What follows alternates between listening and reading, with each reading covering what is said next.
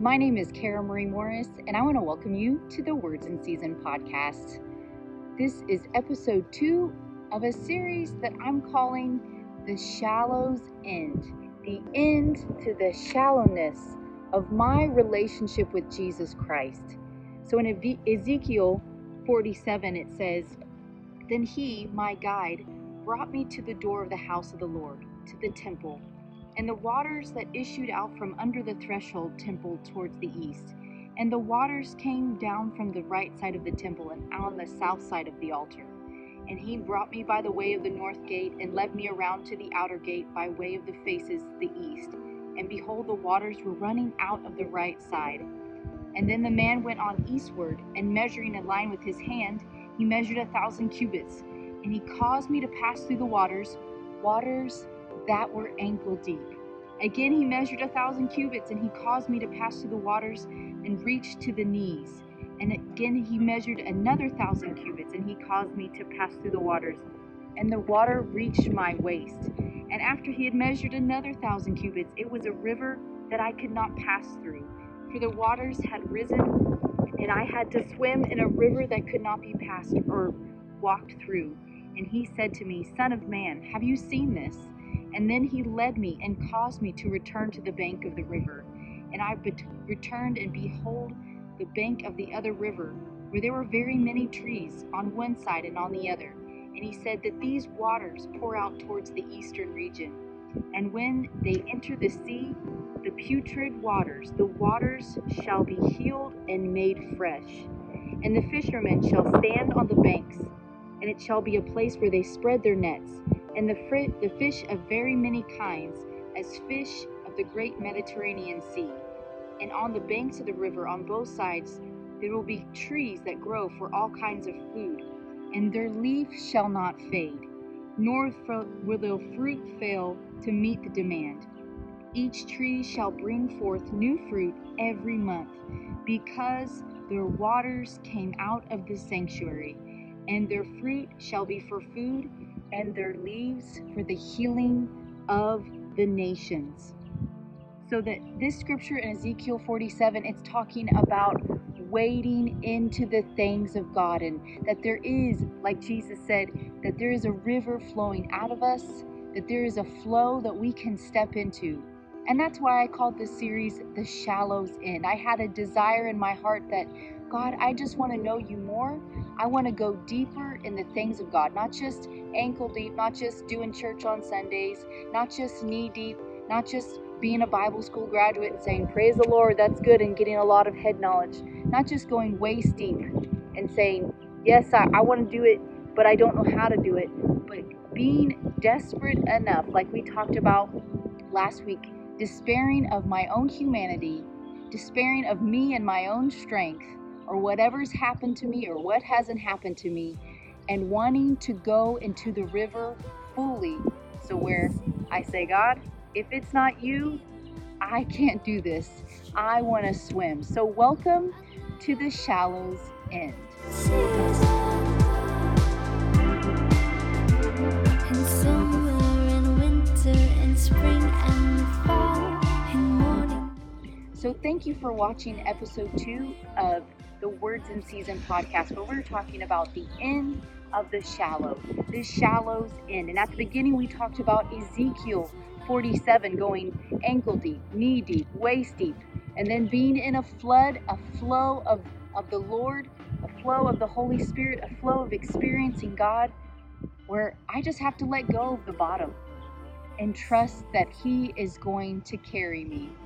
So last week we talked about despair and how I can't rely on my own humanity. Jesus didn't, and He wasn't hurt or offended, and He forgave those that could have hurt or offended Him.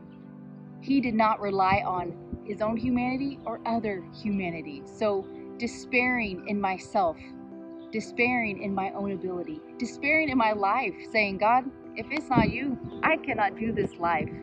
And then this week, in this week's episode, I want to talk about something that Jesus, He experienced while He was on this earth. So when Jesus was on this earth, He predicted His death 3 different times to His disciples. He said that I'm going to die. So in Mark's account, Mark 8 and starting in verse 31, he said, Jesus began to teach them that the Son of Man must have the necessity to suffer many things and be tested and rejected by the elders and the chief priests and the scribes and be put to death, and after 3 days he would rise again. And he said this freely. And Peter took him aside and said, "This will not be so." And he began to rebuke Jesus. But turning around, seeing his disciples, he rebuked Peter, saying, "Get behind me, Satan, for you do not have in mind, you don't have intent on promoting what God wills, but what pleases man." And Jesus called to him and to the throng of his disciples and said, "If anyone intends to come after me, let him deny himself and take up his cross and follow me. For whoever wants to save his higher life, his spiritual and eternal life, will lose this temporal life for my sake and the gospel's sake." So this is right before Jesus was coming into Jerusalem, the day that we call Palm Sunday, the beginning of Holy Week. He was beginning to let his disciples know what was going to happen to him. And his disciples, they didn't understand. They didn't have the Holy Spirit. So even Peter, he said, "No, this will never happen to you," because he was only thinking naturally. But when Jesus talked about his death, he said, "You're going to have to pick up your cross and follow me." So as Jesus knew he was going to a cross to die for our sins and finish that work so that all men and women who would ever live could accept that gift, he knew that daily, as Christians, as Christ followers, we were going to have to not die for the sins of the world, accept that as a free gift, but daily pick up the cross and live for Christ. Luke 9 says, "And he said to all, if any person wills to come after me, let him deny himself and pick up his cross daily and follow me, and wholly cling to my example in living, and if need be, in dying also."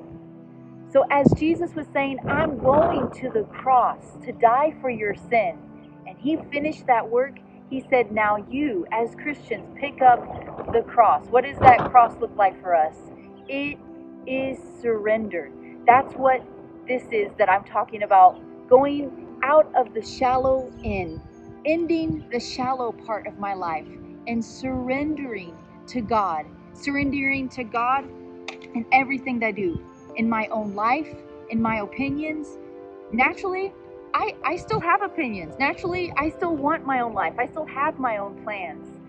But when I surrender it to God, I gain a much higher life. I gain something that's fulfilling. I gain something that I was meant to do. You know, with the natural vision, I can only see so much, but with his vision, I can see souls, I can see the harvest, I can see other people. But if I only see with my natural eyes, I only see me, myself, and I. But seeing with his eyes, surrendering to his plan, allows me to see things that I can't see with my natural eyes. So as Jesus was going to the cross, and as he was buried, and as he died, he experienced resurrection. But what did he have to do first? We talk about the resurrection, but what did he have to do first to experience the resurrection? He had to die. And then he said to us, he looked at Christians today. He looked at Christians 1,000 years ago. He was looking at his disciples and he said, now it's your turn to pick up your cross and follow me.